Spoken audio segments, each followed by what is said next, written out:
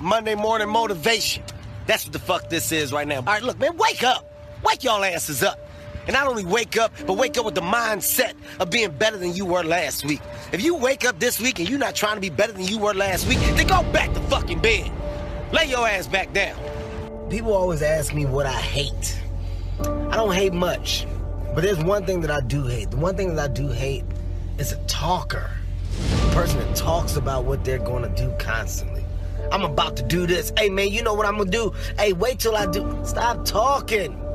Just do it. Actions speak louder than words, man. Don't nobody wanna hear no hypotheticals all damn day.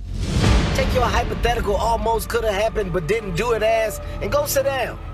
Be a doer. Don't shock somebody, man. Show up with results. Are you that type of person? If not, man, then try to become one. Message over. Yo, up early on this beautiful Sunday morning, getting it in. While running, I had somebody stop me and say, Kevin Hart, why are you working out so hard? What are you training for? The answer to that question was not a goddamn thing. I told myself I'm training for myself, brother. At the end of the day, I'm in competition with me, nobody else. I make my own records, I break my own records. I'm trying to be the best person I can possibly be. At the end of the day, every day is the beginning of a new day. I represent hard work, determination, motivation. I think without a doubt, if anything else, by watching me, it's simply an example of hard work pays off. That's it. What you put into your craft, you can get out to it if you put 110% into it. And I'm just an example of that. I'm on my jog right now, and I decided to stop over this overpass so y'all can see cars going north and south.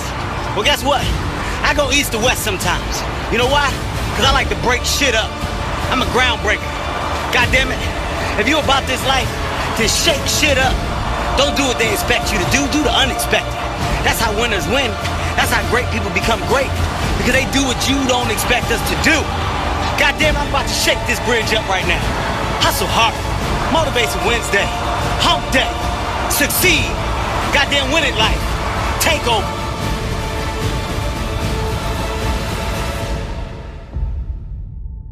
Yo, I'm not gonna lie, man.